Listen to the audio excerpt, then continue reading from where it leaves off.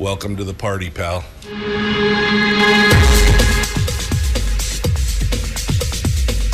The Michael Dukes Show. The greed and the entitlement is astounding to me. What more could you want from a low-budget radio program? This is a dumpster fire. That was just BS. It is time to get a new perspective. We know just what you need, and we've got just the cure. Open wide and prepare for a steaming hot cup of freedom. I just don't fathom it. The Michael Dukes Show, streaming live across the world. Oh, live around the world on the internet at michaeldukeshow.com and across the state of Alaska on Dish favorite radio station and or FM translator. It's going to be a fast morning this morning. What's going on? Hello. Hey, how you doing? As you can tell, I got an extra day's worth of sleep, and that was worth it, man. Million miles an hour. It's all good today. You ready to go? You ready to do it? You ready to jump in with both feet?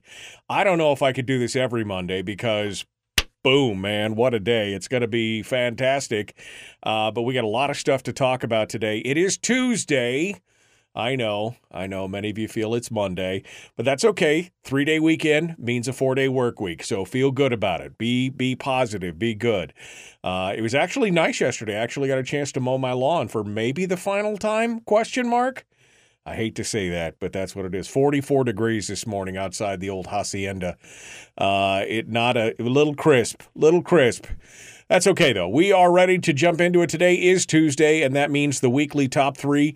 3 big topics today from Brad Keithley from Alaskans for Sustainable Budgets, and then we're going to be joined in hour 2 by Chris Story, the man from Homer, for our weekly positivity update. That's it. That was it. It's all good. I hope you had a good weekend. I hope you got everything you needed to have done, and we'll see what happens. But first, let's just get into it and jump right in. The weekly top 3. Brad Keithley joins us every Tuesday to discuss it for the weekly breakdown of what exactly is going on around the state and around the country and everything else. Mostly all Alaskan issues that have dealings with us here. And he joins us right now. Hello, my friend. How are you? Good morning, Michael. Did you spike your coffee with an extra Red Bull this morning? I don't know, man. All of a sudden, I just started talking, and it just started going faster and faster and faster. It was all good. Maybe it was this week. I tell you what, I turned my phone off on Friday afternoon, and I didn't turn it back on until late last night to get ready. Oh, wow. Yeah, it was kind of an interesting thing. I'm just like, nope, I'm going to turn this thing. And you know what? I didn't miss it at all. I did miss a couple messages about, aren't you on today for yesterday's show? But no, I historically take off Labor Day and Memorial Day. So anyway, but yeah, just turned it off and I feel great. I didn't miss a thing. You know what? I just didn't miss a thing. So what's Terry's reaction when you get in a mode like this? Is it to run to the hills? Yeah, pretty much. She runs away and says, "You are so ridiculous," and then she walks away. But that's okay. She's 33 years of this, and she knows all about it, so it's all good. That's great. All right, Brad. Well, let's dive into this. I mean, we got a lot of stuff to cover this morning, and today we're going to start. Now, first and foremost is how the oil companies continue to, and the oil industry as a whole, continue to tout the fact that they are a huge part of the economy, right? I mean, we know that, but they, every couple of years they throw a study together that says, well, look at how much we contribute. Please treat us nicely, is what kind of the feeling is of it. But you say that's just part of the picture for number 1 of the weekly top 3. Hit us with it here.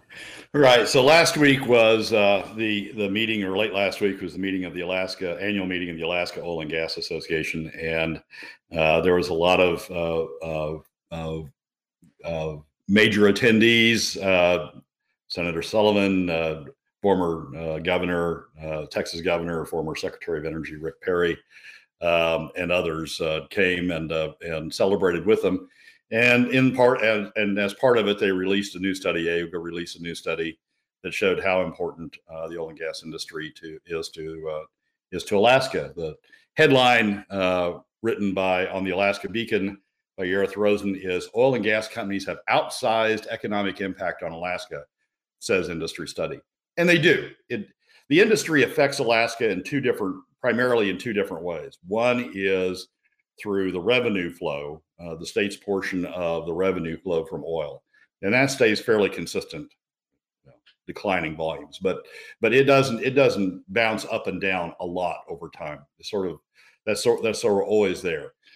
Then there's an added piece of it when the oil industry is in construction mode, as they were with Point Thompson in the early 2010s, as they are now with Willow, with ConocoPhillips's Willow project, and with Oil Search's Pikka project. They're in construction mode, and what construction mode really does for the industry, or does for Alaska, is it spikes the number of contractor activity up on the slope. Well, elsewhere, as they build modules and pieces for the slope activity, the construction on the slope, and then the number of employees bounce up because you have all those people involved in construction, and we're going into construction mode now. So it's a great time for the industry to do a study like this, because you've got both the hit of the oil revenues and the hit of construction mode to factor into the equation and show how important you are to Alaska. But there's two things that, as I read this and I read the study, there's two things that hit me that I think we need to balance this importance of the oil industry with. One is the PFD has a similar economic impact. Now, it doesn't have the spike impact when you add in construction on top of the revenue flow. Right. But the PFD is similarly important to the overall Alaska economy. Yet we never see, headlines that say permanent fund dividend has outsized economic impact on Alaska. That's because those in the legislature want to use PFD cuts as a way of funding government growth, and they don't want people to understand. I don't think they don't want people to understand the outsized impact that the PFD has. So every time I read a story about how important the oil industry is to Alaska, I want to see a similar story that says how important the PFD is to Alaska, but you just don't see it. And the reason is politics. It's not because the economics are that vastly different. It's not because the impact is that vastly different. It's because of politics, that people want to use PFD cuts for their own, the 21 plus 11 in the Senate, in the House and the Senate, plus the governor, want to use the PFD for themselves as opposed to sharing it with Alaska families. And that is that always irritates me when you see something about how important the oil and gas companies are. Well, there's something else that's similarly important, and we ignore that. The second thing is, yes, the oil and gas industry is important to Alaska, but headlines like this and studies like this are designed to make you think, well, gosh, we can't do anything to upset it because it's so important to Alaska. We can't look at additional taxes on it. We can't look at additional ways to deal with it because it's so important to Alaska. And that's not true. Right. I mean, there are we have a constitutional mandate. The legislature and the governor has a constitutional mandate to maximize the revenue flow from the state's resources for the benefit of Alaskans, not for the private benefit of companies, for the benefit of Alaskans. And the way one should look at that, I think, is to look at the long term, look at the short, medium, and long term, and say, look, can we get more revenue without, if you can tax the revenue to the point where you can tax the industry to the point where the industry stops investing and then the decline curve goes like that, and you end up with less revenues. You end up with more per unit revenues because of the tax, but you end up with less overall revenues because of the decline curve you put yourself into. But there is a sweet spot where you can tax up to, and even if the decline curve shifts a little down because you're getting more per unit, you end up with more revenue. Right. We did a column on that once in the Alaska Landmine. If people want to understand the concept better. But you need to always be searching for that sweet spot. I mean, Britain does it. Britain changes taxes, frankly, about every year on the oil industry, as they're constantly in search of that sweet spot. We get locked in. We Alaska get locked in and say, well, this is the right revenue structure. This is the right split at the time. And in 2013, we hit that right. I think we hit that right revenue structure. we hit that right revenue. This is the right revenue structure at the time. And then, we need to lock that away and go on and never touch that again because it's so important industry. Well, things change. I mean, industry costs change, volumes change, all sorts of things change. And you should constantly be re-looking at the revenue split. Given the constitutional mandate to maximize revenue for the benefit of Alaskans, you should constantly be looking at that revenue split. And what happens is we get headlines like this and studies like this, and people go, well, we can't touch the oil industry. We need the investment. Well, you could get more investment if you drop taxes, and if you eliminated taxes, you get a lot of investment.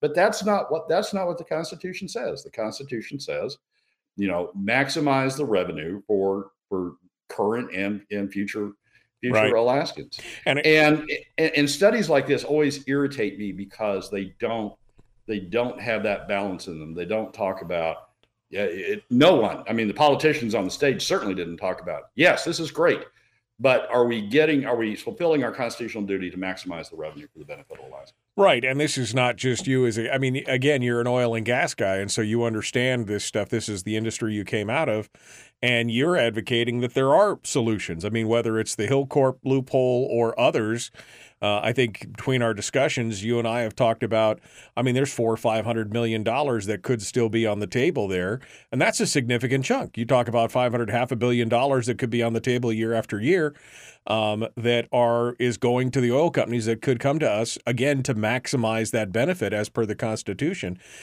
And that's what these studies always come out. And we understand that there's an oversized impact on the economy, but it always comes out as, look at us, please don't hurt us please don't change anything because look at how much we are a part of, kind of thing.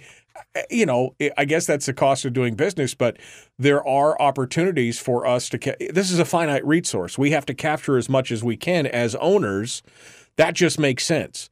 And if it has to change every 3 or 4 years, again, that's just the cost of doing business. Yeah, and you don't want to kill the golden goose. I mean, you don't want to tax them to the point that they stop investment or significantly reduce investment, so you lose money in the long term. By trying to grab more in the short term, you lose money in the long term. But if there are opportunities to increase government take without killing the golden goose by maybe affecting the decline curve a little bit, but not so much that you're losing money long term. If there are opportunities for that, you should. I mean, the legislature and the governor have a constitutional mandate to do that. I would almost say they have a fiduciary obligation to do that, to look for those opportunities. And I just don't think we are. I mean, the Department of Revenue, 2 years ago, in the 2022 fiscal model, included both the effects of closing the Hillcorp loophole and the effect of increasing the tax rates by reducing the per barrel credit by $3, and factored that through, and didn't show any impact on volumes. So it was increased revenue, about $500 million. But no decrease in volumes in what they showed in the fiscal model. Now, interestingly enough, under Adam Crum, you can't find that in the FY23 in the 2023 fiscal model. They took out all of those. They took out all of the revenue factors, so you can't determine that from the 2023 fiscal model. But fortunately enough, I downloaded the 2022 fiscal model, so I can still find it and still do the calculations, and they showed that there wasn't any impact. Now maybe there is, and maybe we need to find out what that is, calculate what that is.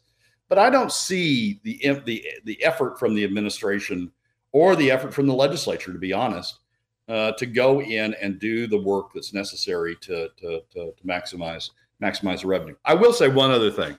Part of the problem is that when we get into this subject, people go, "Oh, just repeal SB 21," like Joe Pascovan a few weeks ago. "Oh, just repeal SB 21 and go back to where we were." Well, that's wrong too. I mean, you can overreach. You can kill the golden goose.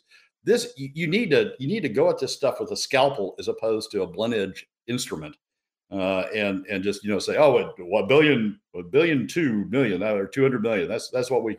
No, I mean that's wrong too. I mean that kills the golden goose. That sets us on a reduced investment and on a decline curve that that goes in here.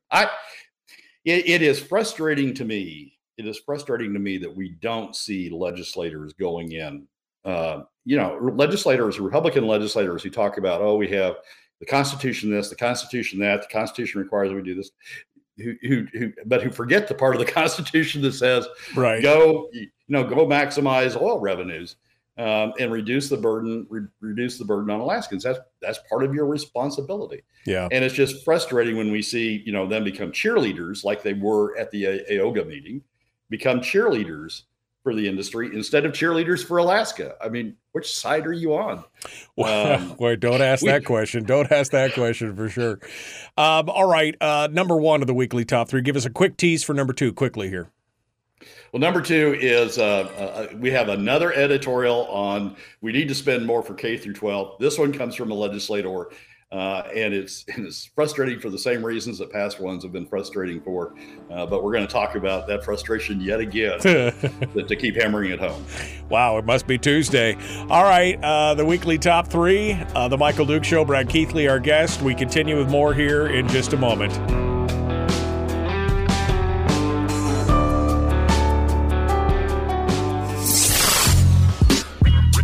What is that?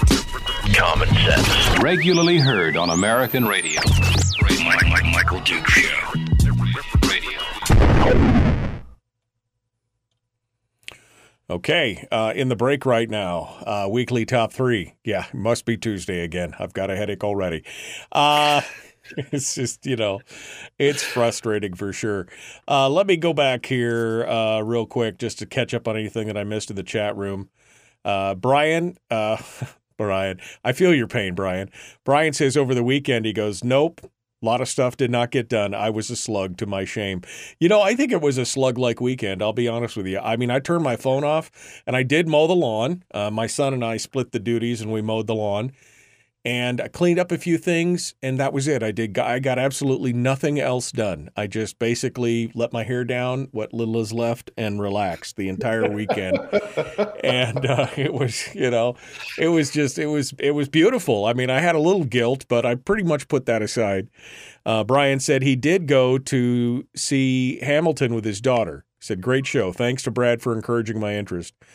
Daughter was on board from the announcement, but he had to be prodded, and he enjoyed it. I'm glad that whatever makes you happy, my friend. That was the good stuff. That's wonderful. Yeah. I'm glad to hear it. All right. Let's see. Good morning.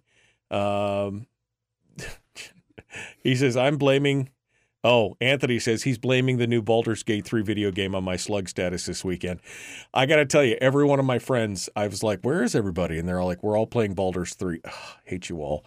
Anyway, I didn't jump on that bandwagon yet, Anthony, but maybe one of these days I'll jump on that bandwagon. All right. Let's see. Anything else? Oof, a lot of verbosity there.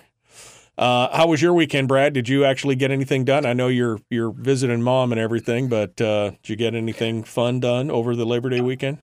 I drove to Kansas City and accomplished two things. I saw my son, who I haven't seen in a while, and who's a lawyer in Kansas. And I went to the Kansas City Irish Music Festival and discovered a couple of new artists that I'd been fans of before, but had never seen live. And so I had the opportunity to see them.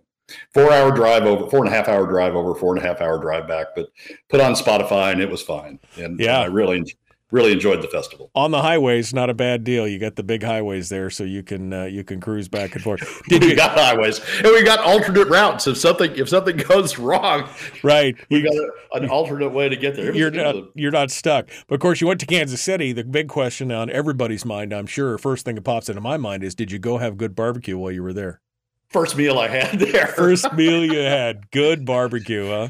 First meal. I walked into the festival and there was a barbecue tent from a favorite barbecue place, and I walked right over there and ordered a burnt ends sandwich. You know what burnt ends are? Oh yeah.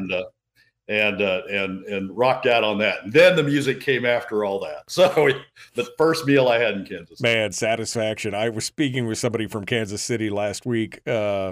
an ad buyer or something in Kansas City. We got chatting about barbecue. I've never been there, but I've always wanted to go by there because it's like the crossroads of barbecue. You know, you get all different kinds of deep Southern barbecue to the other kinds. To the one I want to try that I've never tried. I saw it here a few years ago. It's like a mustard. It's not fully mustard, but it's like a mustard-based barbecue sauce where a big component of it is mustard. And I'm a huge fan of mustard, and I like barbecue. I'm hungry this morning, apparently, but that's the good one, yeah. There used to be a chain, and it may still exist in some places, called Red, White, and Hot Barbecue. I think was the name of Red, White, Blue, and Hot Barbecue, or something like that. And it had its great thing was it had all the different styles of barbecue. So you could order, Texas, or you could order Carolina, or you could order Tennessee, or you could order, all different types of barbecue, some of which were mustard based, a lot of which were tomato based, some of which you put coleslaw on the top, some of which you put pickles on the top. That was a favorite place for mine. That sounds delicious. Red, white, and blue hot barbecue. Okay. I'll have to keep an eye out for that. That sounds delicious. It's barbecue is for breakfast, my friends. That's what it is. All right, we're going to jump back into it. Here we go. Number 2, Brad Keithley, the weekly top 3, the Michael Duke Show. Common sense, liberty-based, free-thinking radio. Make sure you like and share this show regardless of the platform you're on. Doesn't matter where you share it from. We'll get more folks involved. Let's get back to it. Here we go.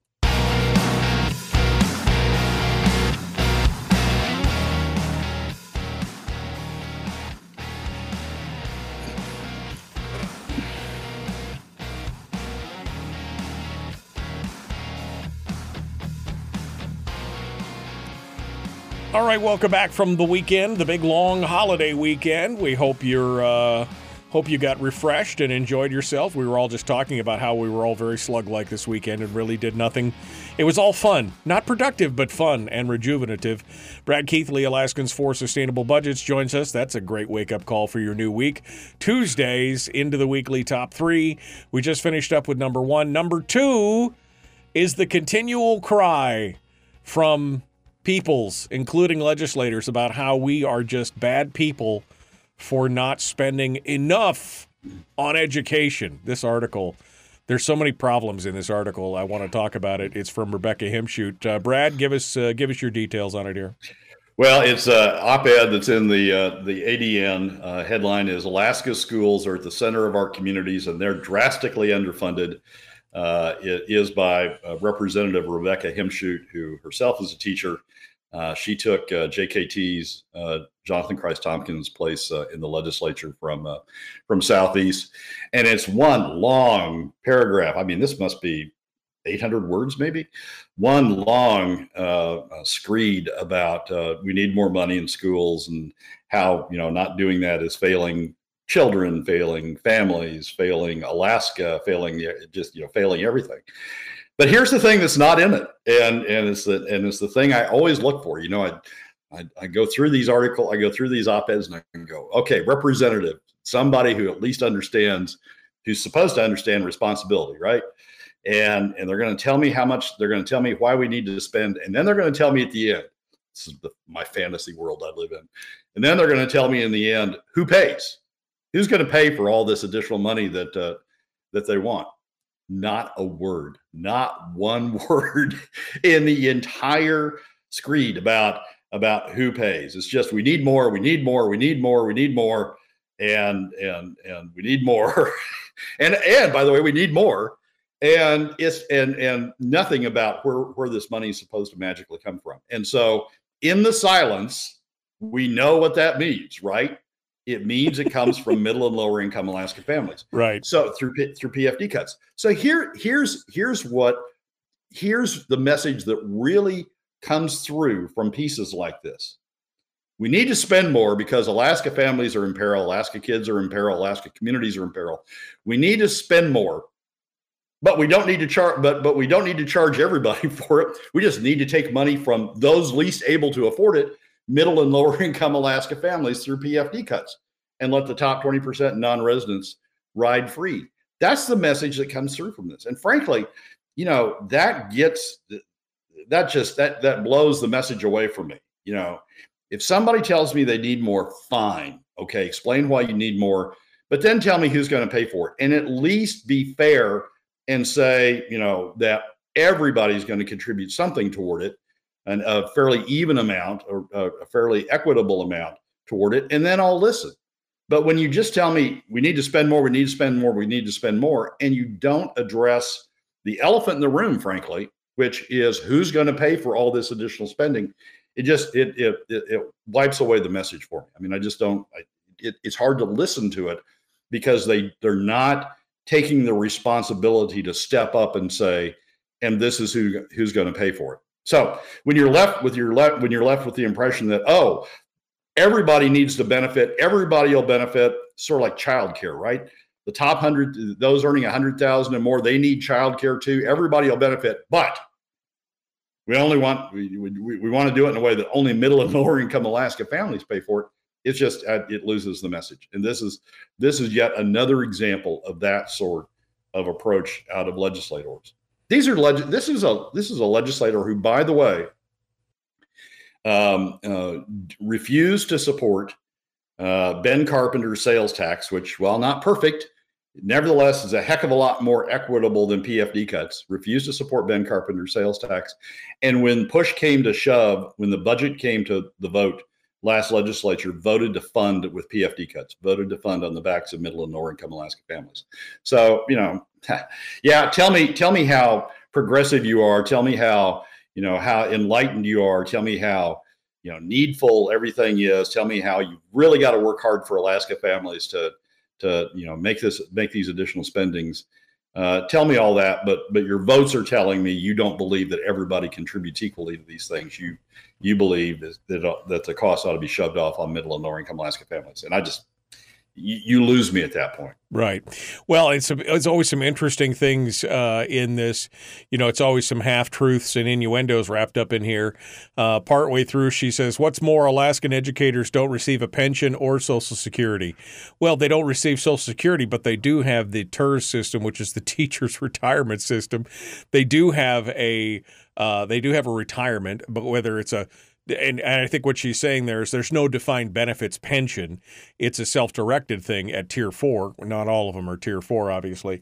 But it's like these half-truths that go through there and talk about this. And then later on she goes and talks about the cost of Alaska spending, how it's more than many states, but you got to adjust. And once you adjust, we spend less than the average, the national average. We are spending more even in some of the main cities than they're spending in other states. This is not just a rural Alaskan problem. Yeah. The defined contribution, defined benefit argument is always sort of humorous. I mean, during my career, I had defined contribution, right? I mean, I set money away as I went along into a 401k or to prepare for retirement, to have what I needed in retirement. I survived somehow. Other people, all of my cohorts through my career had 401ks as well in the law firms, and they survived.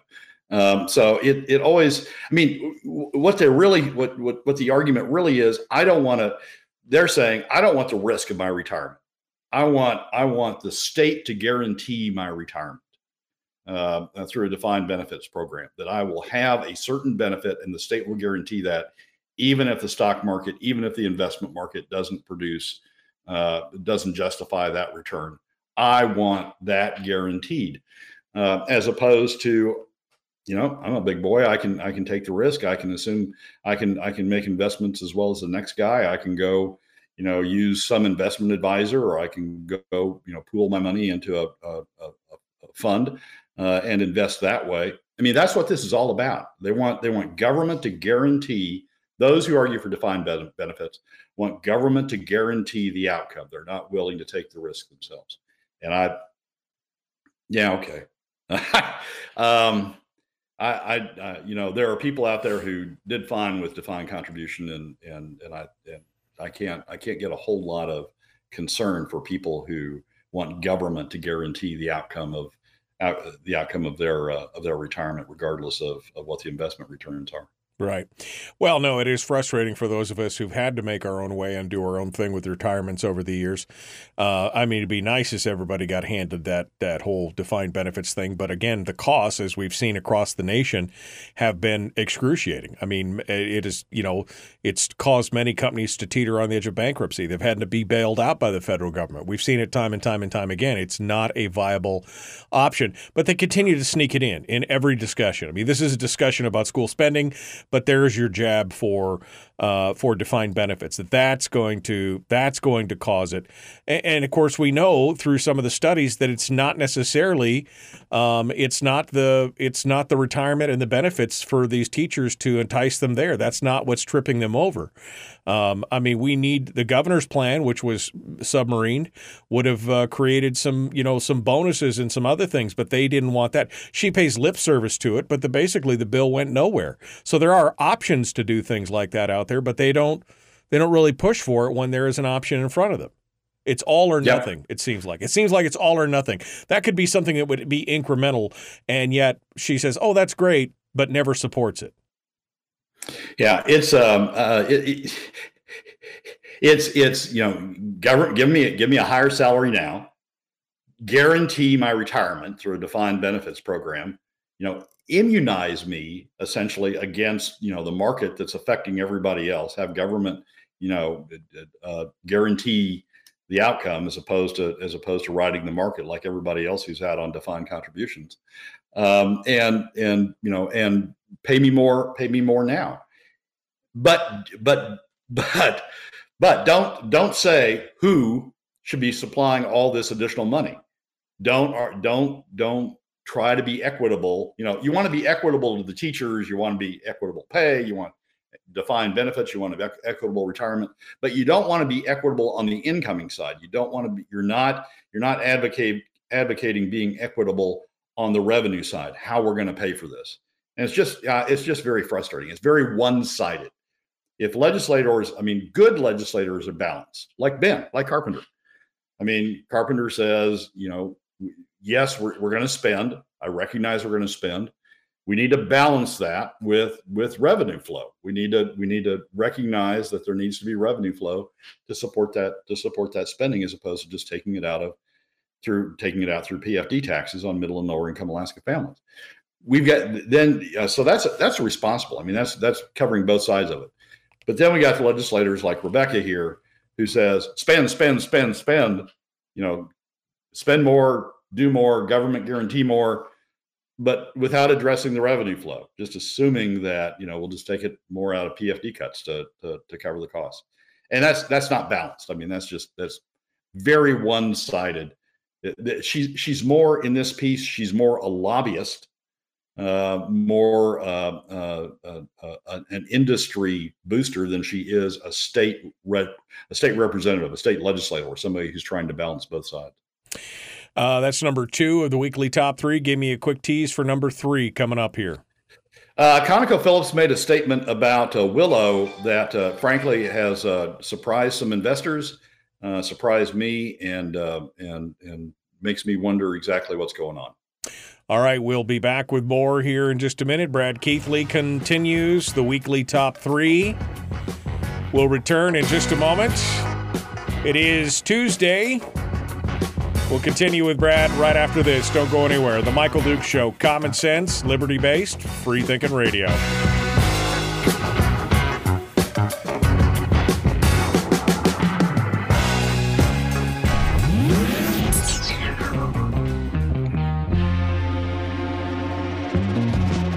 Running on 100% pure beard power. Oh, also some coffee. We dip our beard in coffee. Ha, nice beard. The Michael Dukes Show.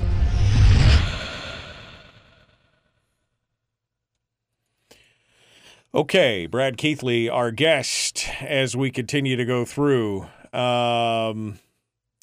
Just going back here.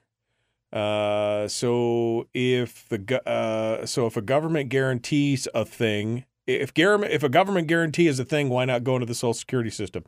Yeah, I don't know the justification for removing teachers from Social Security back in the day. I just know that they do not participate in that system, and I think that was part of the trade-off with the PERS and TERS system. Maybe it's time to ask them to, for them to go back into the Social Security system. I mean, that just seems like that makes sense, Brad. I think there's a problem with that, Michael. I looked at that at one point. I didn't exhaustively look at it, but I looked at it enough to figure out that the government, the federal government, won't let you do that. I mean, you have to have contributed to it. The whole system is based on contribution over life, right? Benefits are based on contribution over life. You can't just sort of halfway through say, oh, by the way, I want back in, opt back in. And there's some significant issue, as I came to understand it, about getting back into the Social Security system. It would be difficult. It might be hugely costly in terms of catch-up payments. So it's not as easy as saying, okay, well, we opt out of the state retirement system. We want to go back to Social Security. You can't flip like that. As individuals, I mean, if somebody quit the state, quit working for as a teacher, and went and got a job somewhere else, pushing brooms or something, I mean, they would be back in the Social Security system. But you're saying the system as a whole would have a hard time getting back into the Social Security system. Yeah, exactly. Now, exactly. I've never really researched this. What was the justification originally? Did it have to do with the pensions, like the size of the pension, or what was it? No, there was a choice. Again, I didn't research this exhaustively, but my appreciation of it was that there was a decision point at which you could either stay in Social Security or opt out of Social Security. And the state, to avoid the employer share of the contribution to Social Security. Remember, Social Security has both an employee and an employer contribution. To avoid the employer share of the contribution, the state decided to set up its own retirement system, and so saved money from not contributing the employer share to Social Security, and had its own retirement system. So there was a decision made. I can't recall even the time frame. But there came a time at which you had to make it, at which states had the opportunity to opt in or opt out, and Alaska was one of the few, actually, but one of the opt-out states. Well, interesting. Again, that's a choice make. Going into that when you go to work, that's something that that goes on. I just got a message here. Every school district chooses whether or not to join Social Security. Both the district and the employees would contribute to that as well. All right. Let's see. We just finished up with that. We're going to go talk about I guess I just posted this article back up in the chat room. If you guys want to read this from Rebecca Himshoot. Again, this whole thing just feels more like a this is what gets me. She goes on to talk in this article about how, schools provide community gyms and tsunami shelters, and there's spaces for the Girl Scouts and Boy Scouts and the Big Sisters and the meeting places. And I love how she's tagging all this together with what is constitutionally required, which is education for children, and then ties it all into, well, now the state should provide all these community buildings and shelters. And there are other options. Again, tying this all together like it's all part of the same mandate. It is, again, never a question of who pays for it. It is just how can we get more stuff, essentially, in the end. Yeah, we need more and more and more of it, but yeah, don't worry about who pays for it. Don't worry about the impact. The same families that she's talking about that need all these things, she wants to take the money out of their pockets, increasingly out of because it's a regressive tax, increasingly out of the lower your income goes, the more as a percent you pay. All these people she wants to protect, she's the counterbalance is she's taking money out of their pockets to do it. She's not spreading the burden broadly across all Alaska families, non-residents, a little bit, some additional little bit from the oil company. She's just concentrating by omission, by not talking about who pays, leaving the funding to come from additional PFD cuts. So she's taking money out of the hands of the very people, the most money out of the very hands of the people that she claims to be protecting. Right, arguably. And that's a constant argument, right? I mean, and so you wonder, is she protecting them or is she protecting something else? She's not really protecting the people because she's taking the money out of their pockets to pay for this stuff. So, well, and that's a continuing argument from pretty much everybody who's the bigger pro-government side is, well, we got to protect these people by taking their PFD and spending it for them, which again is just another hint of the whole idea of we know better than you kind of thing that we've seen out there. All right, here we go. The Michael Duke Show. Not your daddy. Wait, sorry. Not your daddy? Ooh, not your daddy's talk radio. Huh. Whew. I was scared for a second. Thought we were going down. Here's Michael Dukes and the show. That's right. Not your daddy's talk radio. We're a whole different breed of cat around here. Jumping into it, the weekly top 3 continues. Brad Keithley, Alaskans for Sustainable Budgets. I know it's a heck of a way to start a week, but that's why we're going on here. The next one is a little bit of a surprise for many people who've been following this. This is the discussion on the Willow decision. That environmental statement and all the federal work that was done is now up in front of Superior Court Judge Sharon Gleason, and it's being asked by several environmental groups to overturn it.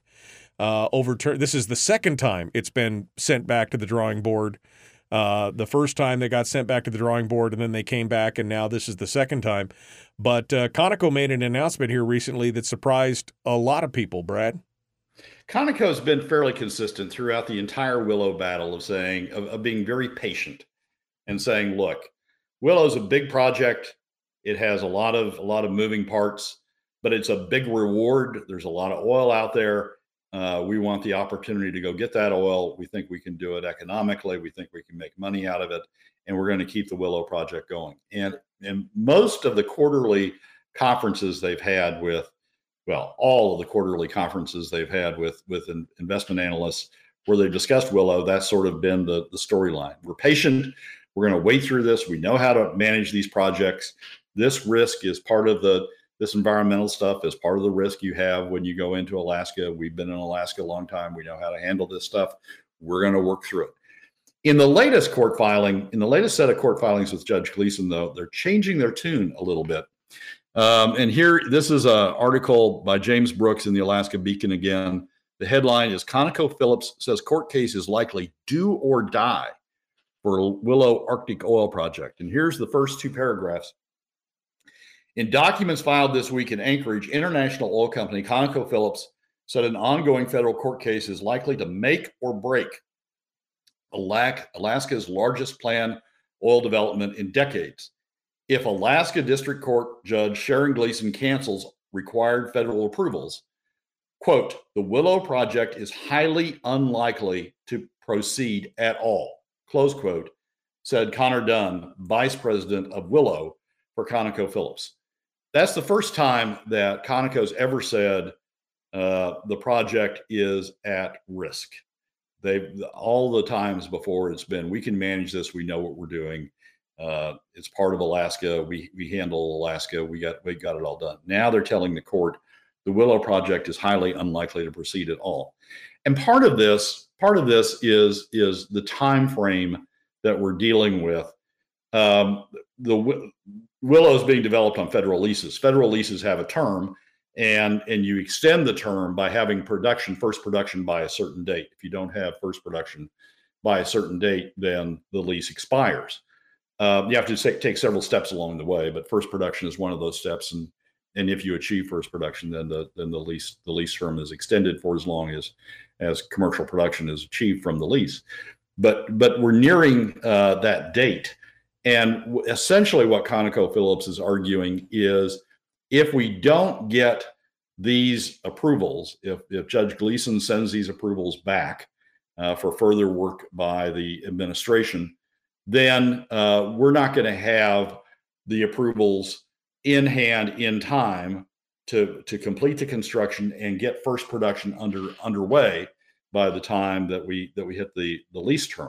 Now, in most instances, if you're making good faith, I mean, I've dealt with these issues a lot in my career. In most instances, if you're dealing in good faith as you come up on with government, federal government in particular, as you come up on the end of the lease term, if there are things that have happened that aren't your fault, and you are dealing in good faith and trying to achieve that, the government will extend the lease term.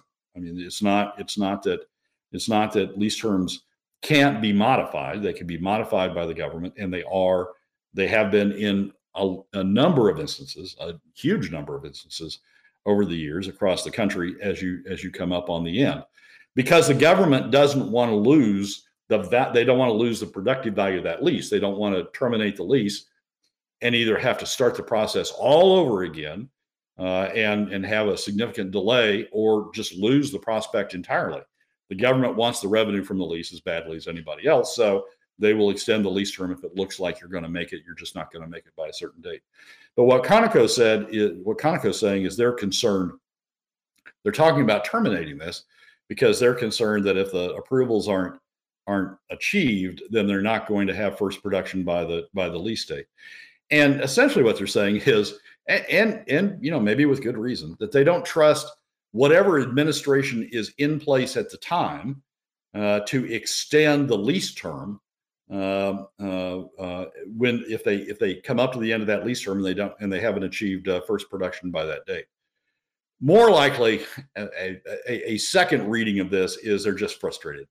That they jumped through all the hoops during the Trump administration. They got approvals. Then the Biden administration came in, and the Biden administration said, "No, we got to go back and we got to redo certain stuff, and we got to get another set of approvals." And now we've gotten that second set of approvals, and now people are appealing that. And Conoco's just saying, "Look, if we're not going to get approval for what the Biden administration did, the Biden administration said, let's keep on going." The Biden administration looked at it, and the Biden administration gave these approvals with these conditions. If we're not going to get approval, given what the Biden administration did, we're never going to get approval on this sort of project, and so we're going to give up on it. Both those things are contributing to Conoco's position, but it's just a surprising position. It's just a surprising change, I think, in the position. As I and others perceive it, a change in their position that they've had all along of, we can handle these things. We're fine. Just be patient. We'll get there. Don't worry about it. What they've told investors. And now all of a sudden highly unlikely to proceed at all if they don't get these approvals approved by Judge Gleason. And it's a concern. Yeah, it is a concern. Willow is the cornerstone of future production here in the state. It's been held up as this is going to be the next phase of production on the North Slope, and this is what we need. What's your take on this? I mean, you followed what Gleason did in 2020 when she reversed the previous, that was the Trump administration's approval. Everybody was a bit surprised when the Biden administration passed it through and gave their approval as well after a period of time. What's your take on this? Do you have a feel for where Gleason may go on this, or what's your thoughts? I think the likelihood is that Gleason approves the leases or the conditions that have been imposed on the leases. The Biden administration did a more thorough job than the Trump administration did. Admittedly, the Trump administration sort of tried to grease it through. Excuse me. Tried to grease it through with a minimal number of limitations. The Biden administration has been much more thorough. They've taken into account a number of additional things. I think there's enough there for Judge Gleason to approve it, and I think this becomes an interesting statement that Conoco made along the way, but not one that becomes effective. But you never can tell. Judges are interesting people. They sometimes find legal issues find issues fascinating that others don't. They sometimes want to hold the government to account to do everything that the government's supposed to do. Judge Gleason's been a very thorough judge. She's been a very fair judge, I think. Some don't. Some think she's biased, but I think she's been a very fair judge, and I think that approval here is highly likely. But it may not. She may send it back, and And Conoco's warning is something to take seriously. You don't make these comments in court filings lightly, because investors and others see them and react to them, and you don't want to mislead a court, because that'll come back to bite you. You don't want to threaten a court, and this sort of comes across in a way as a threat. So it's just a very interesting statement, and one that I think is certainly important for us to consider and us to keep in mind as we follow along the progress of the case. Judge Gleason has said that she'll rule by November. She set up a schedule that will put her in a position to rule by November, in order to let Conoco proceed with the winter construction, to gear up and do the winter construction, if she approves the permit. So we're going to know sooner rather than later. This is not it's going to drag out for a long period of time. And it's not one that Conoco said, if we lose this on appeal, if Judge Gleason rules against us and we lose it on appeal, then we're going to consider undoing. I mean, they're saying basically that the district court judge is going to decide whether this project goes forward. So right. What it's a big issue. What does this say to future production? I mean, let's just say theoretically the judge comes back and denies it. What does this say to Alaskan production in the future? Well, it says at least on federal lands, boys and women, you're going to have a hard time going forward on federal lands. Anwar's already dead, but it's going to say Anwar, you're dead again. NPRA, you're just going to have a hard time going forward. And any other federal lands, NPRA is the big one. But if somebody has a discovery in the offshore waters that affects federal waters, then it'll affect that. It's going to say on federal lands you're sort of wasting your time. Right. It won't say that about state lands. It won't say that about the Pica project, but on federal lands it'll say you're sort of wasting your time anymore. Frustrating stuff. We'll have to see what comes out of that. Brad Keithley, Alaskans for Sustainable Budgets, the weekly top 3. Brad, thanks for coming on board and sharing your thoughts with us today. As always, we appreciate it. Michael, as always, thanks for having me. All right, folks, we got more coming up. Hour 2 is dead ahead. If you would like, you can always join us in the chat room, which is available right now over on Facebook or on YouTube, facebook.com/Michael Duke Show /live, if you would like to be part of it there. Hour 2 continues. Chris Story is going to be our guest. Do a little recap and then come back to this. Back with more right after this.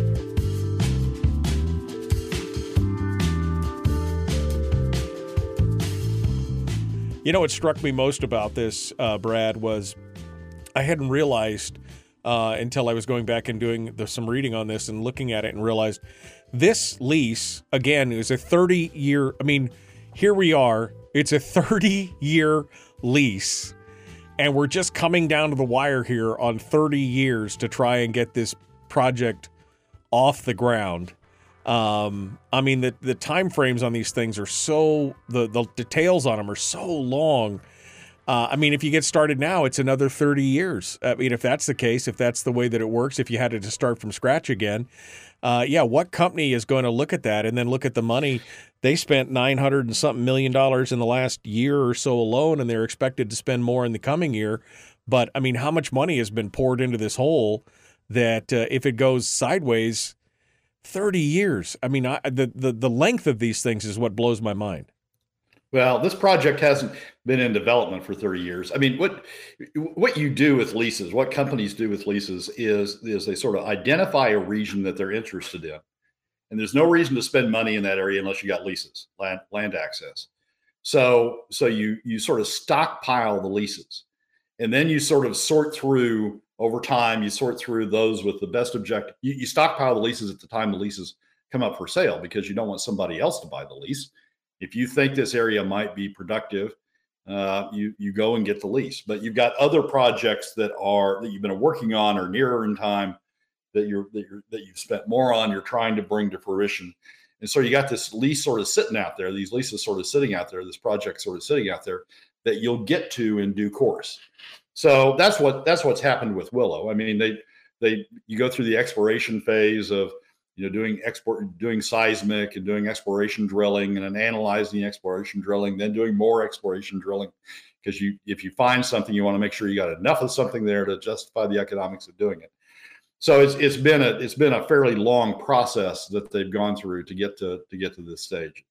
It's not that they've been at it for 30 years and they've spent 30 years just sort of flailing along trying to get there. It's been only the last few years that they've been in significant development activities with respect to this project.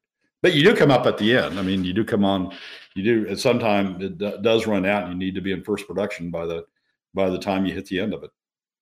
Well, it's interesting to see, again, all the effort and time and energy that's been poured into this. And the fact, again, that, I mean, it was surprising. The Biden administration actually took a bunch of heat for approving the Willow project.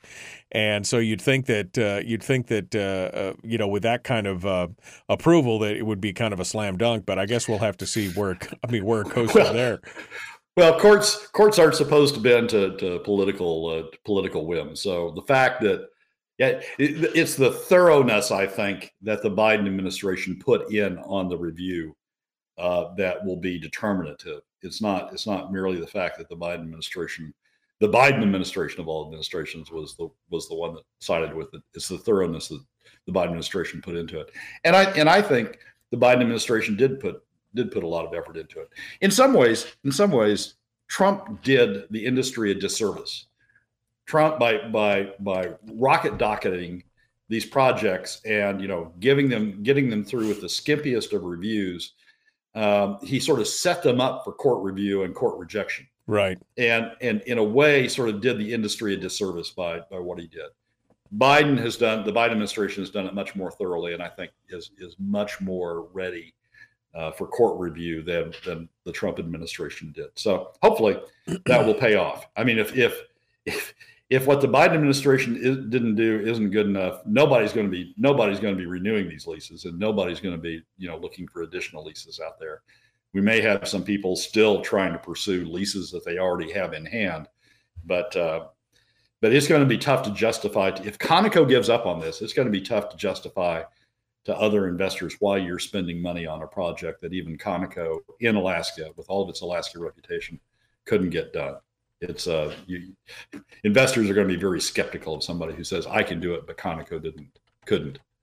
Yeah, no, I mean, again, fast tracking it didn't do them any favors, I guess, and that's the kind of the amorphousness of one administration to the other as the position changes hands. Things that they spend the first year undoing everything that their predecessor did that they didn't like, so it didn't really do them any favors in fast tracking all that stuff. But I guess we'll see what that means. And of course, as you said, it doesn't mean anything for like PICA. That doesn't affect state lands, but there's still some significant opportunities out there, for other projects on the federal lands if this goes through. If not, like you said, it takes a whole swath of properties off the table. Yeah, Conoco's identified additional opportunities beyond Willow. I mean, that's one of the reasons that the environmental community is so focused in on Willow, because they see that as a step toward additional development on federal land. So there are additional opportunities out there. This is sort of an additional Alpine, I think, was the first, but this is sort of additional steps out into NPRA that you want to see the industry pursuing. But yeah, if Conoco gives up, it's going to be hard to convince anybody else that they somehow can do it better. Well, I think that's why they're fighting so hard right now, is because they don't want any develop. It's all lock it all up. They don't want to develop any of that federal land, and so they see the opportunity to stop it in its tracks if they can. Fingers crossed that it doesn't come down to that. All right, Brad. I know it's early in the week and it's been the weekend and everything else. What are you looking at for this next week? Quickly here. Well, I started working on the column this week is going to be on inflation proofing. The Permanent Fund Corporation issued its most recent July financial statements, and really is doing some, to me, weird stuff in the earnings reserve account. So, and it's tied to inflation proofing. So I'm focusing a lot on inflation proofing this coming week. All right. Well, we'll see what that brings next week. Brad Keithley, Alaskans for Sustainable Budgets. Thank you, my friend. I appreciate it. Michael, as always, enjoy the barbecue. I hope you go back. 8 hours for good barbecue. It's a thing. Thank you, Brad. I appreciate it. All right, folks, we are out of time. We got to go. The Michael Duke Show continues. It is your home for common sense, liberty-based, free-thinking radio. Here we go.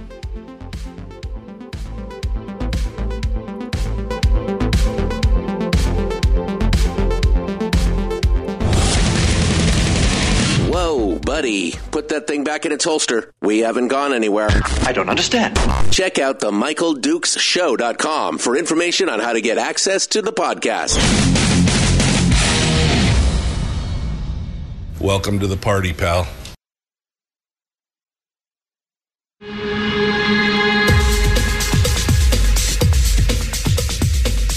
The Michael Dukes Show. The greed and the entitlement is astounding to me. What more could you want from a low-budget radio program? This is a dumpster fire. That was just BS. It is time to get a new perspective. We know just what you need, and we've got just the cure. Open wide and prepare for a steaming hot cup of freedom. I just don't fathom it. The Michael Dukes Show, streaming live across the world. Live around the world on the internet at MichaelDukesShow.com and across the state of Alaska on this, your favorite radio station, and or FM translator. Good morning and welcome back to it, the Tuesday edition of the Michael Dukes Show. After the weekend, post Labor Day weekend, is summer officially over? I mean, I gotta know. It was 40. It's up to 48 degrees now here at the old radio ranch, but it was, of course, it was a little cooler. Oh no, it just dropped down back to 40. Never mind. It's great. It's okay. You're fine. Anyway, I hope you got a lot done around your. I hope you got a lot done around your house and around your yard. Got all your winter stuff done. I did absolutely well. I mowed the lawn and picked up a few things and got a little stuff squared away, but I'm not ready yet. I am not ready yet for the 41 in Anchor Point this morning. And then somebody in Fairbanks was asking this morning if anybody else got frost or something. So apparently it's cooling off quickly up in Fairbanks right now. But okay, it's, winter is coming. That's just, it's about the only thing I can say right now. Death, taxes, and winter. They're the only sure things that we're going to have laid out in front of us here in the coming time. All right, so hour 2 of the program, we just finished up with Brad Keithley from Alaskans for Sustainable Budgets. We may do a little bit of a recap on some of those things, but coming up at the bottom of the hour, Chris Story is going to be joining us, and we're going to be talking about, I don't know, we're going to talk about something. He's going to have a life coaching lesson for us of some kind. So looking forward to seeing what he brings to the discussion on that here this morning. We'll see what he has to say in just a few moments and give us that weekly uplift, which we usually need after sitting down with Brad and going over all the stuff with Brad. Oh, man. So what did you do this weekend? Did you actually work? I mean, I think all of us in the chat room were commiserating about how we were all I guess we were all slugs. I did very little this weekend. Like I said, I got the grass mowed, which was a big thing because, you just never know when it's going to be that final day of summer to be able to get it done. It may be my last grass mowing season of the year. I'm just not sure. And then but I really did very, very little else. And it felt good. It felt good to just kind of relax. I actually turned my phone off on Friday afternoon.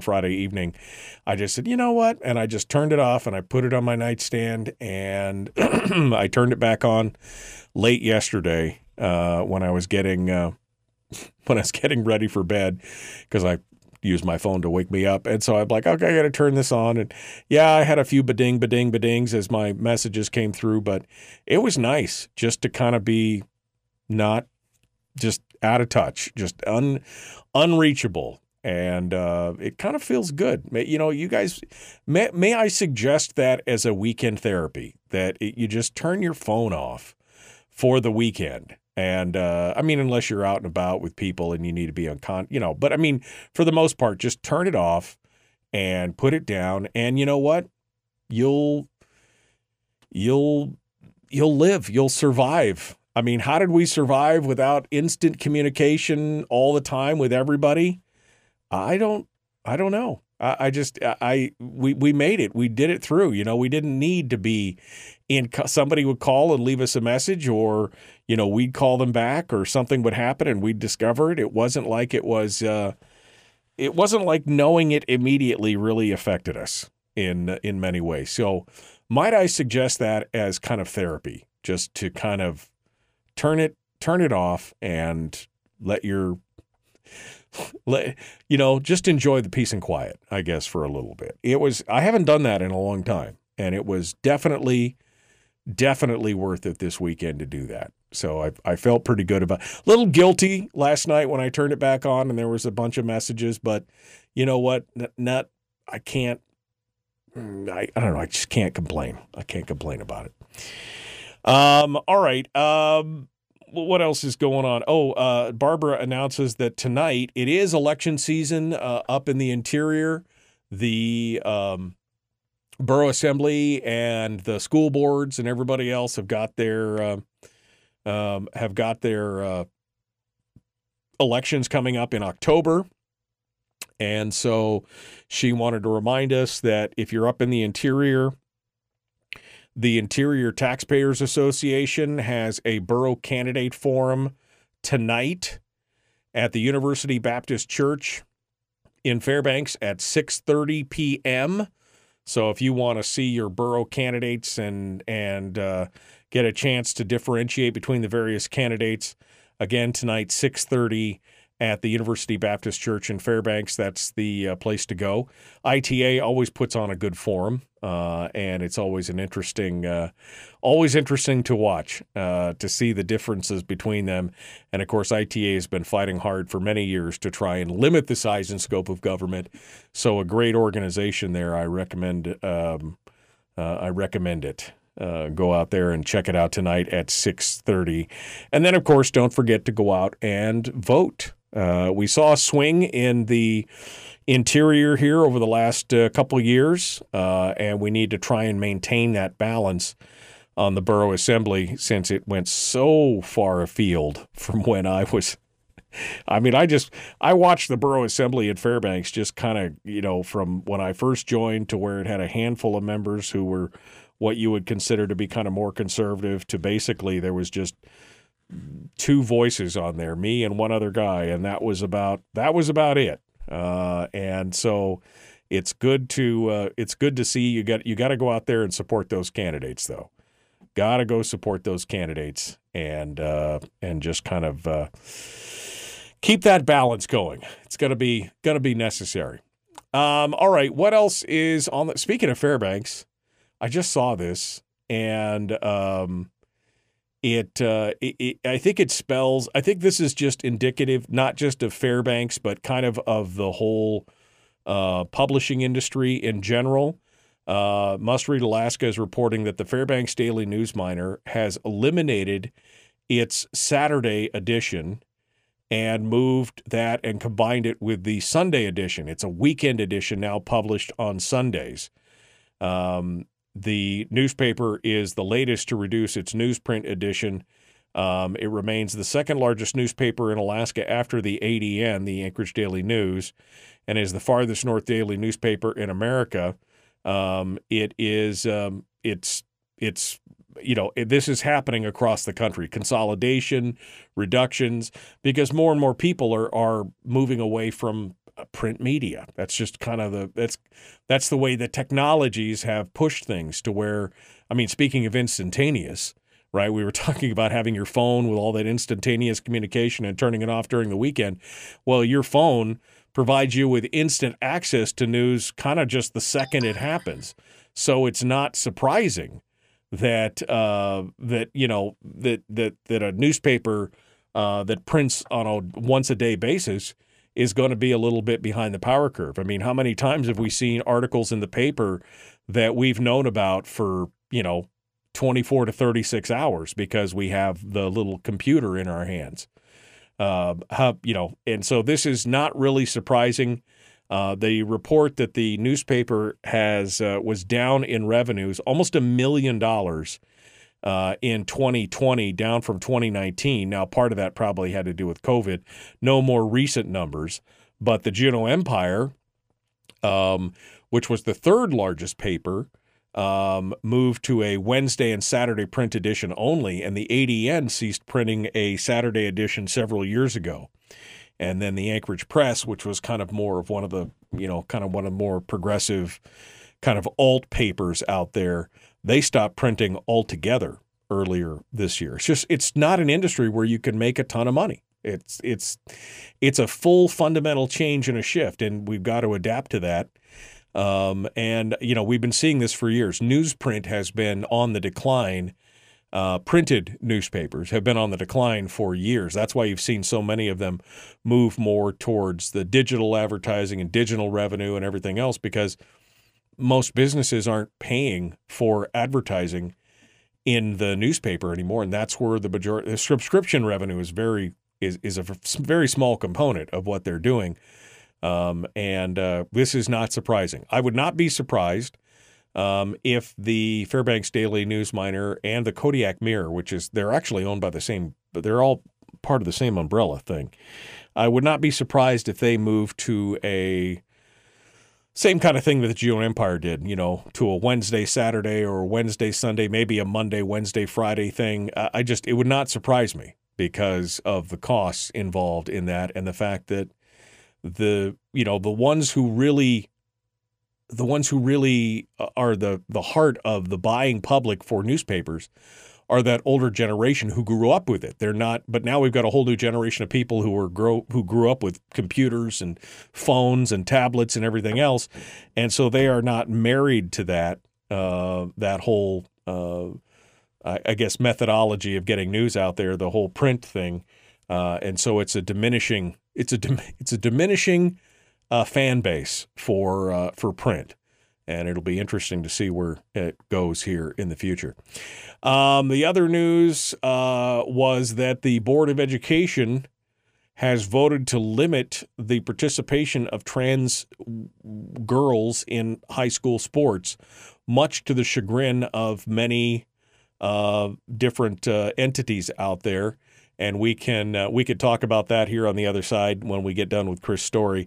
It's interesting, some of the commentary that we've seen in regards to this, most specifically from the student representative who is on the board, Felix Myers. I want to talk just a little bit about that, but we're going to wait for that here in just a moment. Right now, we're going to go back, take a quick commercial break, and when we come back, we'll have our weekly uplift from Chris Story, the man from Homer, who comes in to give us a little weekly betterment segment, positivity boost. We'll do that here in just a second. Back with more, The Michael Duke Show, common sense, liberty-based, free-thinking radio. We return with more right after this.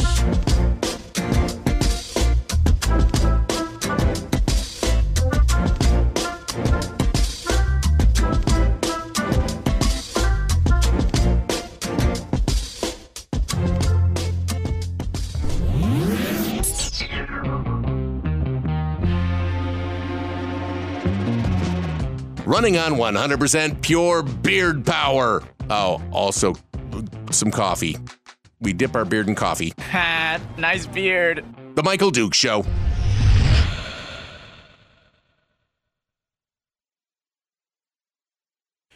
Okay, let's see if we can get Chris lined up for our discussions and see what is going on here.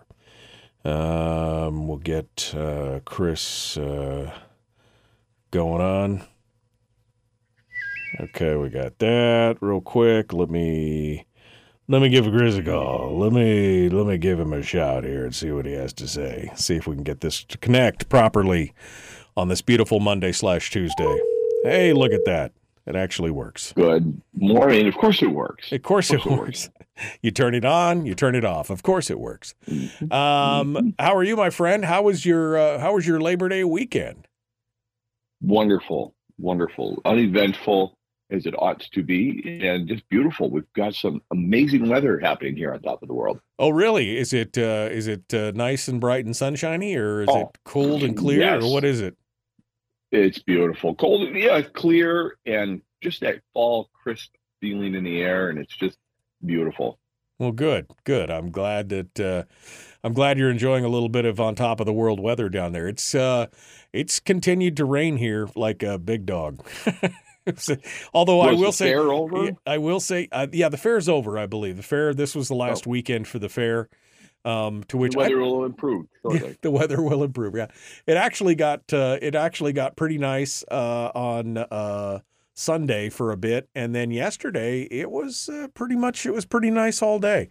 Like I said, it actually dried the grass out enough that I could go out and mow it. So I felt pretty good about that. Do you have people to do that for you, or do you do all your own mowing these days? My house, I mow my own house, and I love it. It's an art. It's an art form for me. I love it. It's in therapy. It's therapeutic. Yeah, I enjoy it. I use electric or battery operated equipment, Michael, because I'm saving the planet. Yeah, exactly. No, I mean, I've seen that there's been a lot more, there's been such an improvement in that stuff over the last few years that a lot of people are going to that. One of my friends who's not doing it for the environmental reasons, but doing it simply for the ease and convenience and the fact that he has to haul his mower up a set of steps. He's like, this is nicer because it's lighter and I can still get everything done and it's quiet and boom, it's all good. We were having a little gathering last evening and we were out on our deck and the mower, the neighbor 2 doors down was mowing. Couldn't hear it. Battery operated. It's really wonderful. Yeah, no, it's an amazing thing. I do find a bit of zen in doing the lawnmower. I don't know if it's as good as a segment with Chris Story on the radio, but it's not bad. I mean, you get there and you just kind of do the lazy track. Now, do you do the cross hatching? Do you go back and forth across 90-degree turns? Yeah, if I'm going to mow twice, and that's the beauty of a small lawn, you can mow it twice in 30 minutes. So, oh, wow. Yeah, if need be. But yeah, I like the pattern developed and all that. Yeah, always have. Since I was a kid, I grew up with 3.5, almost 4 acres of lawn adjoined with my grandparents' 5 acres adjoined with their 80 acres of field. And so mowing was something my grandfather and I, it was like my job all summer with him growing up as a kid. So I found it very relaxing, and he and I had a great time. So every time I'm mowing, I think about him. Yeah, I just remember when I was a kid growing up, we used to mow. We had a small segment of grass outside the house, and it wasn't very big, but my mom and dad, they were like, no, this will build character, and they gave me a push mower. And a real mower? Yeah, a real mower, a push mower, non-motorized push mower. And, of course, this patch of lawn was uphill and downhill. At a pretty significant grade, so it was always like, oh, you just hated. I don't know, but anyway, it is kind of zen now. I get that. All right, so what's our topic for today, Chris? What are we going to be talking about? Are you or aren't you? Are me or aren't me? Okay, all right. I'll figure that out. We'll see what they have to say. All right. I'll put you back on hold here. We'll be right back to you. We're 30 seconds out. That's what the ding means. So we're going to jump back into this. Folks, like and share, like and follow. If you're watching it on YouTube, and I know there's a chunk of you watching it on YouTube, would you subscribe and ring the bell? Say hello. Share it with friends and family and coworkers and everybody else. Let's get more people involved in this conversation. This is our Betterment segment with the Baron of Betterment, Chris Story, the guru of positivity. It's fun stuff. All right, the Michael Duke Show, common sense, liberty-based, free-thinking radio. Let's get to it. Here we go.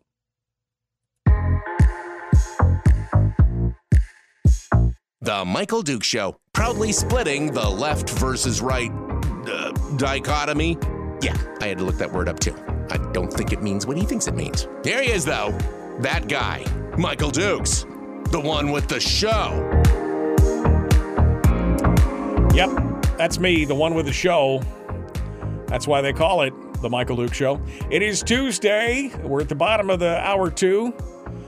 Chris Story is our guest today. He is the guru of he's everything, right? He's a realtor of renown. He's a potter of perfection.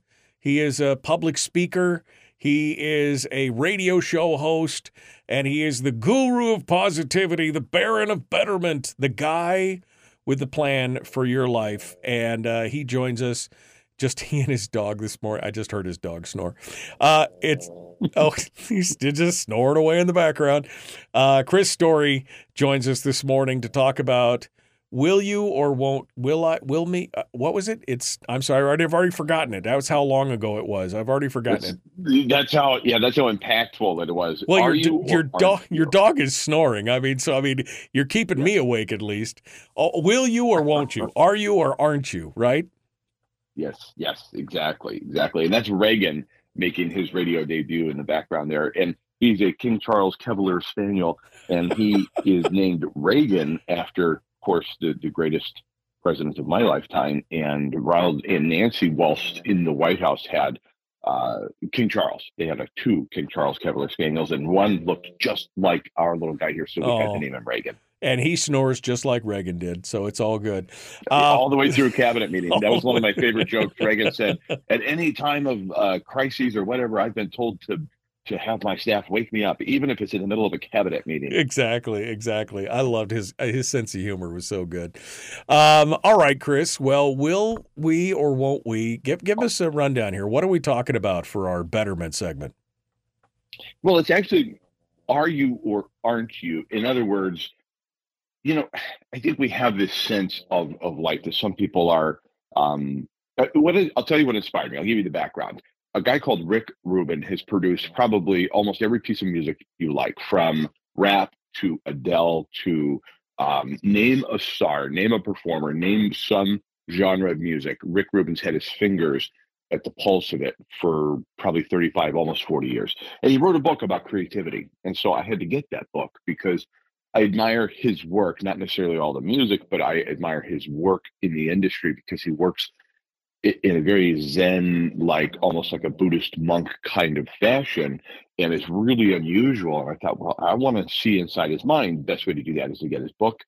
And he talks about creativity in a way that you have access to. Everybody has access to creativity. Everybody is creative, whether or not you tap into it. So my question then became, well, are you or aren't you? Not are you creative or aren't you? Are you practicing creativity or aren't you? Because you have that opportunity. We talk about doctors, attorneys, real estate practice. We talk about engineering practice. We talk about all these practices as a profession, right? Because they're continually practicing. They're always doing the work. And so if you're an artist, let's say you're a painter and you're not painting, why not? Why aren't you doing it? Or if you've always wanted to, if you've always wanted to write, because I've published 4 books now, I do hear from a lot of people that say, oh, I've always wanted to write, or I want to write a book. And it's like, well, do it. You can do it. Nobody, in this day and age, you do not need permission handed from on high. There is sort of this democratization of all things creative, and there's nothing holding you back. I'll give you an example. You were talking about newspapers in your previous segment. And the reason newspapers are dying isn't because people aren't reading news, isn't because people don't want things delivered. It's what they're writing. It's what they're publishing. So a friend of mine was commonly writing to the Homer News, which is owned by the Peninsula Clarion, which I think might own the Empire, whatever. Right. And one of the editorial board retired, and then they would no longer publish Greg's work. Well, why not? Well, Greg's a conservative, and you have to know that almost every single newspaper besides the Epoch Times is going to be leaning left. And they just stopped publishing his work. Well, Greg could have stopped his creative practice. He could have stopped writing. He could have stopped exercising his voice, but instead said, I'll start a Substack. So we've got Seward Follies. In fact, he's going to be a guest on my show today. And my number one question is, who do you think you are? Who do you think you are, starting your own imprint, your own newspaper in this digital age? Right. So it isn't that we don't want things. I mean, physical book sales are on the rise. Bookstores are having a moment in time. They're coming back, a resurgence, a renaissance, if you will, not because people are reading less or digital has ruined it. And it isn't that and I agree with you that the computer in your hand does make the immediacy of news like, boom, it's right here in your hand. But how it's written about by clever writers and people that think things through in editorials, that's still in demand. It's just they are seeing one side of the prism and they're excluding another side, which happens to be the majority people in the state, which is why the Fairbanks papers and others are having trouble.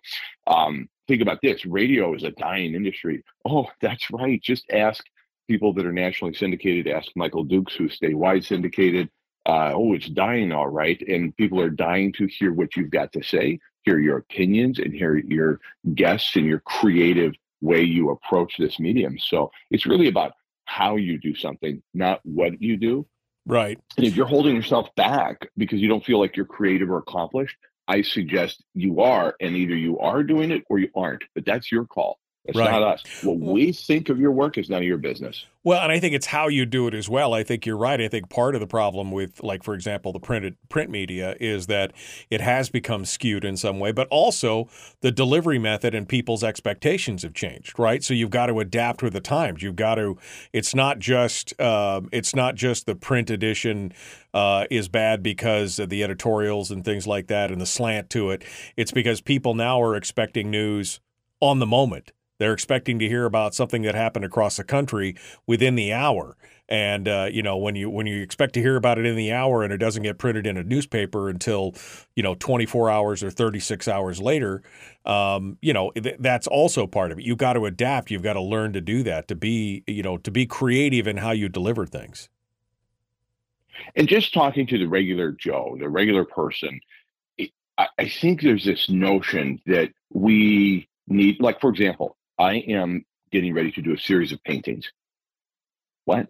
Who are you? You're not a painter. Right. I'm going to. And these Van Gogh. Okay, Van Gogh. Right.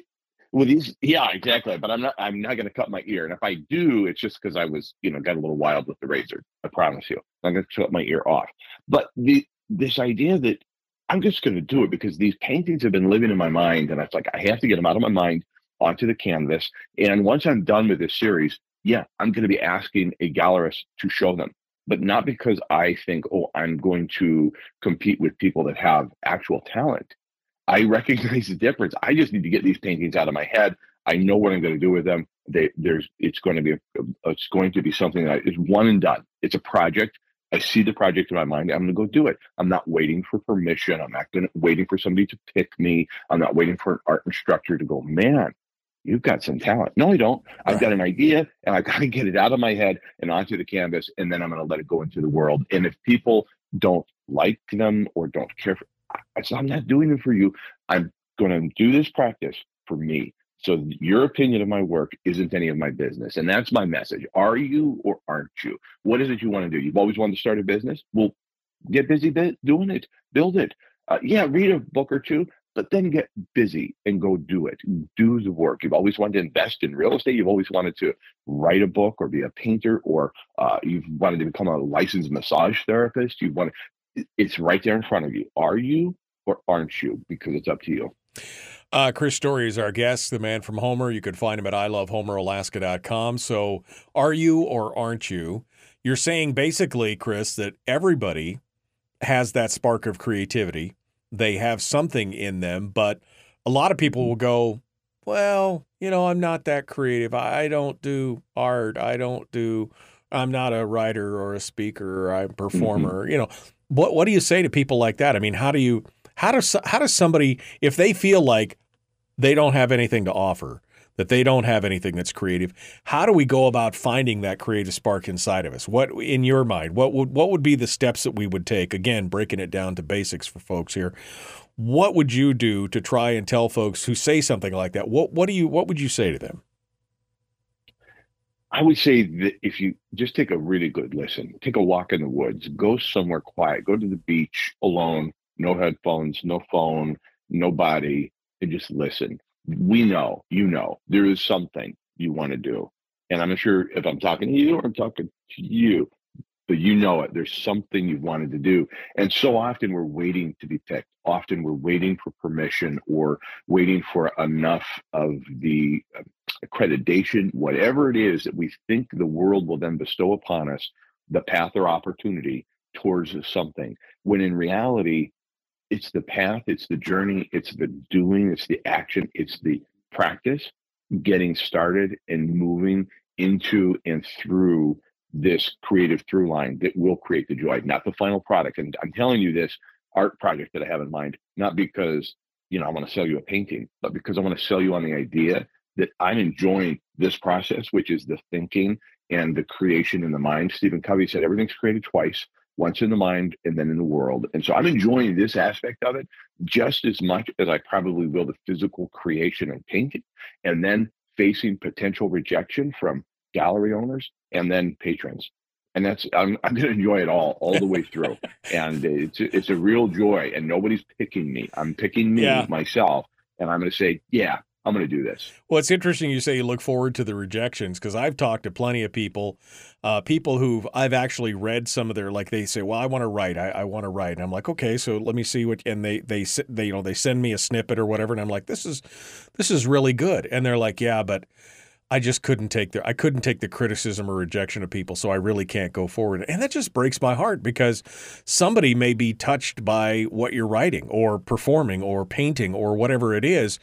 And I think people let that fear of criticism, fear of rejection, it lets them hold them back, right? Instead of just kind of throwing the paint out there and let it fall where it may, kind of thing. Like you said, embracing the idea that people may criticize you or whatever.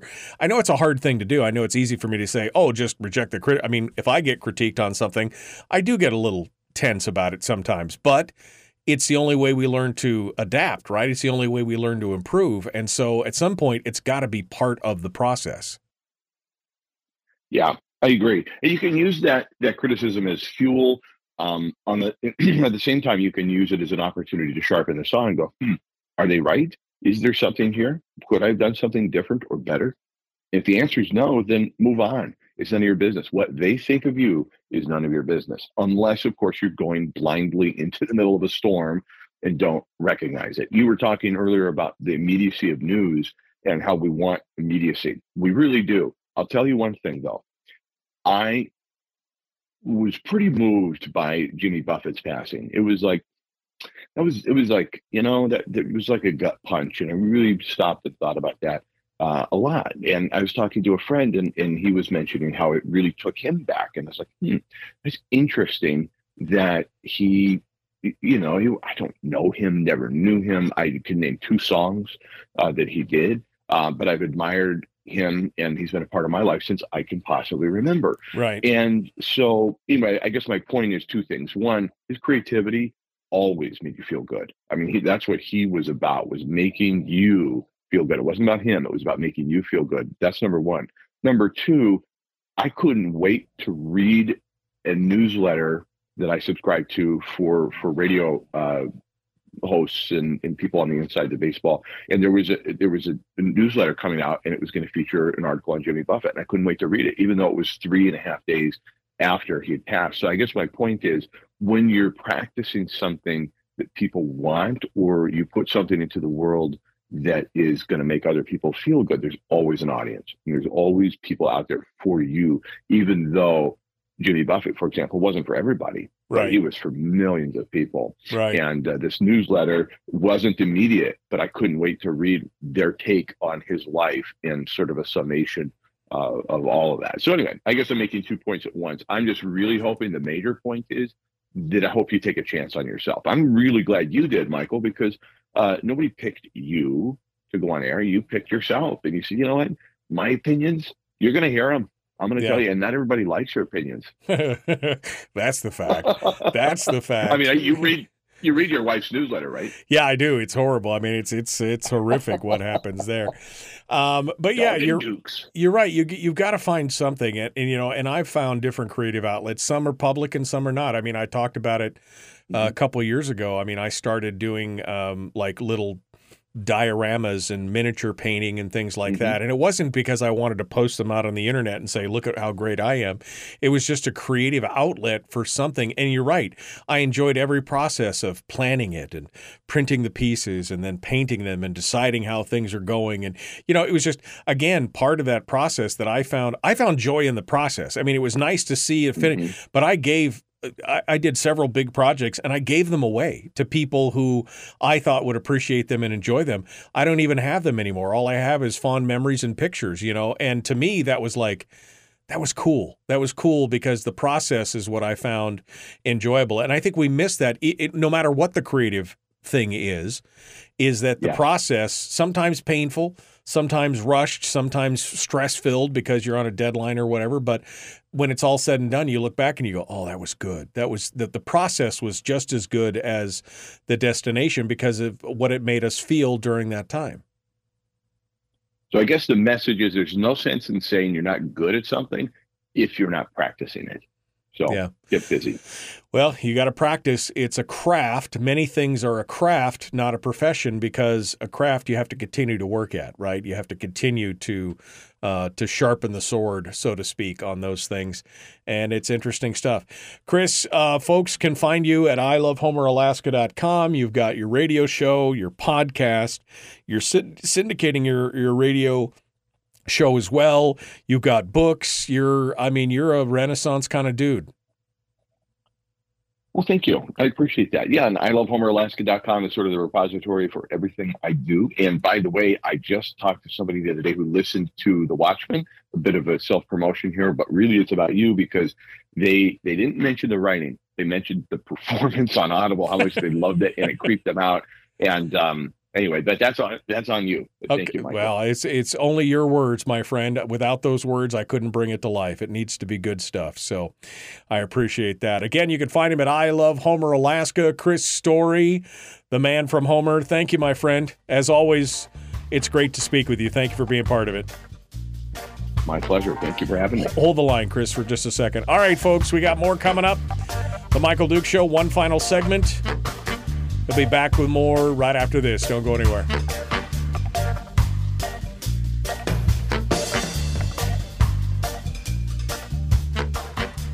We're broadcasting live through a series of tubes. Allowing all of these entities to provide streaming stuff going on the internet. Well, it's kind of hard to explain. Sorry.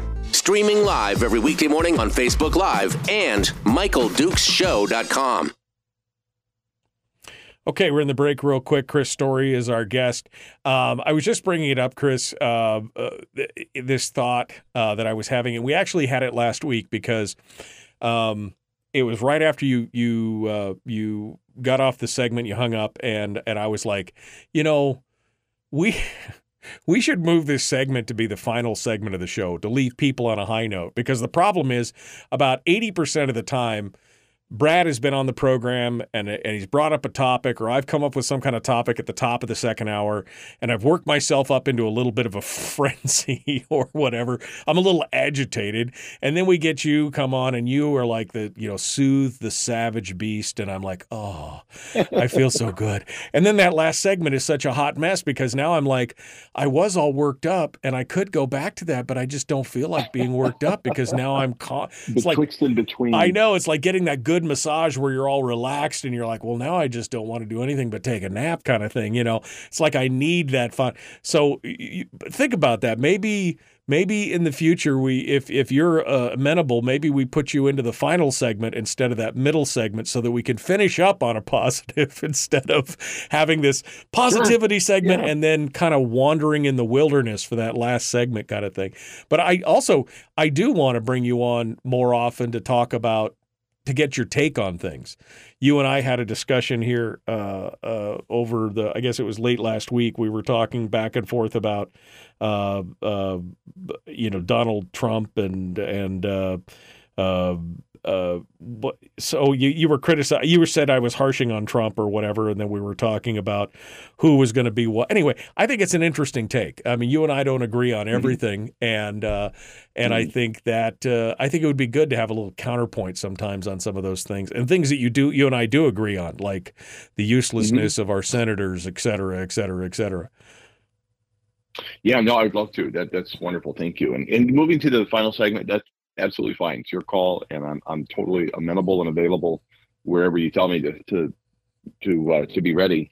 But just thinking back about, can you imagine if media, talk radio, were left into the hands of Air America? You remember how Air America failed? I mean, just they failed. Yeah, they failed miserably. I remember we were talking about.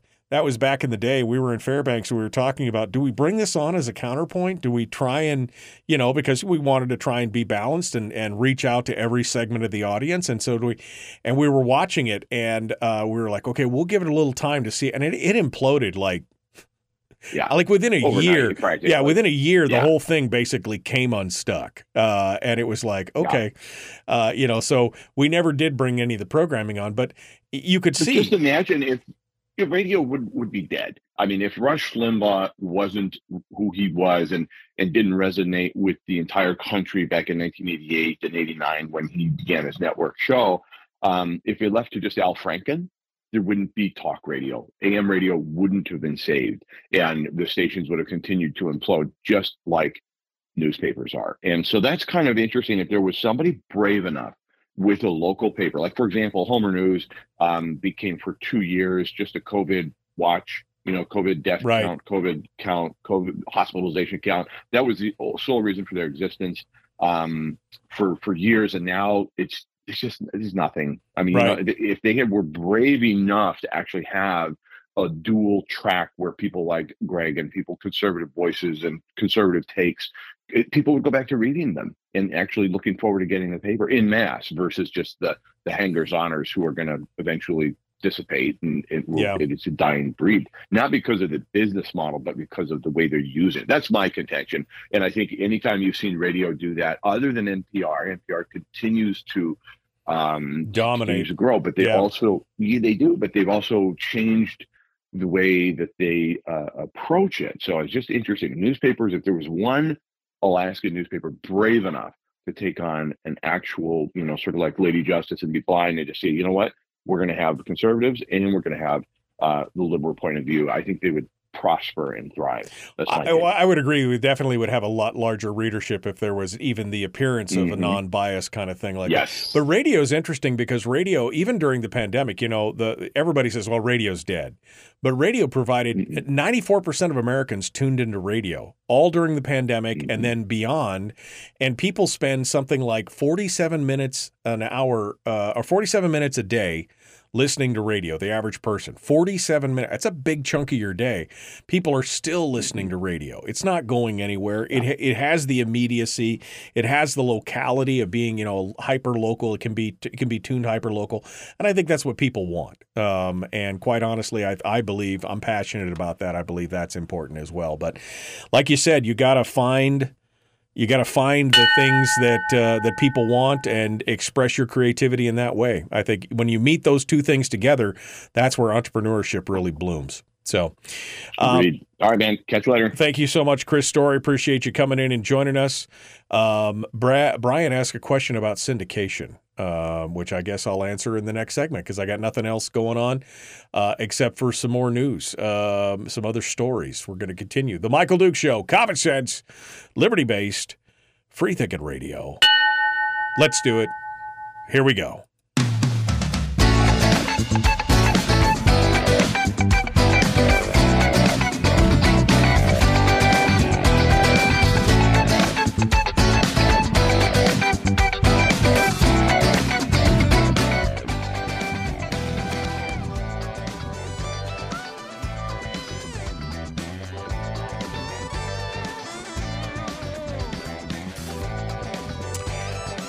All right, back to it. One final segment for today. Yeah, we just talked to Chris about moving the segment. I was talking about it last week. I can't even remember what I was talking about last Tuesday. right before we got to Chris, but I was all wound up about something.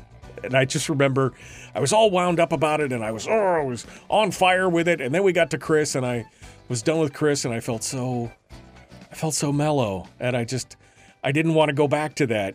Sometimes it feels good to get something off your chest, to rant away, so to speak, a little bit. But then you get all mellowed out, and you're like, dude, I really don't want to. Gonna harsh my mellow, kind of thing. And so I think we're probably going to move Chris to the final segment of the show on the second hour of Tuesdays. There may be times when we take him at the bottom of the hour, maybe talk a little politics. He and I got into a conversation this last week via text message. We were talking about the 2016 election and Trump and how I was apparently he heard I was bad-mouthing Trump on something, and of course I wasn't bad-mouthing him. I was just saying that sometimes you bring things on yourself. It wasn't necessarily a bad-mouthing. It was just, how the truth is I see it kind of thing.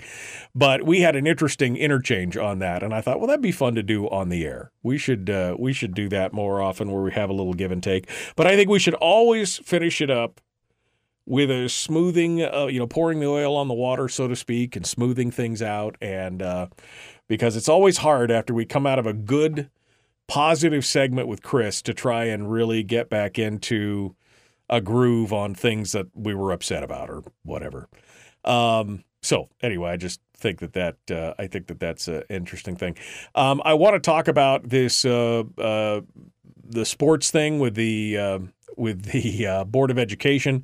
But before I get to that, let me go over here. Brian asked a question during the break because both Chris and I mentioned, or Chris mentioned it, I guess, syndication to those of us who aren't in that world. Can you explain syndication to those of us who aren't in that world?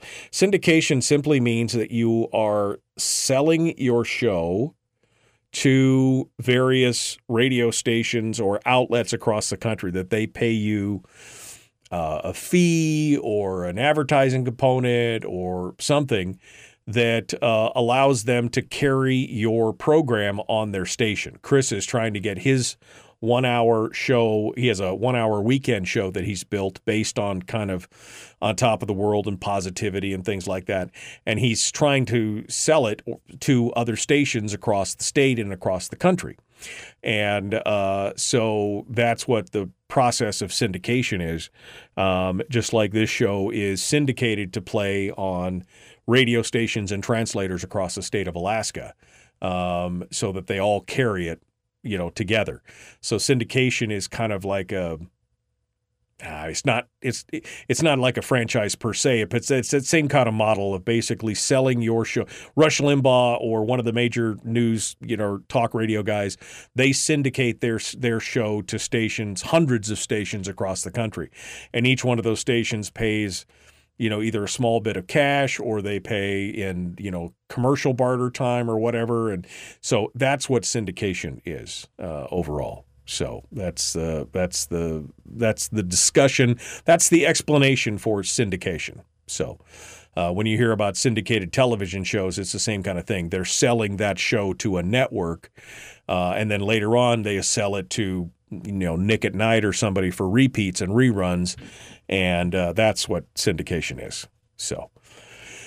Can you define a small bit of cash? I can't really define a small bit of cash. When I say they syndicate it for a small bit of cash for each station, I'm saying proportionally. Somebody like Rush Limbaugh was probably getting,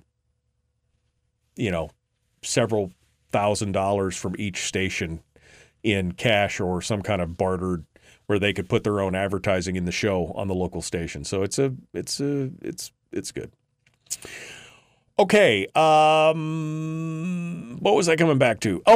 I was coming back to the school board. So the Board of Education on Thursday voted to limit transgendered girls' participation in school sports. Now, they didn't eliminate it. They didn't say they couldn't participate.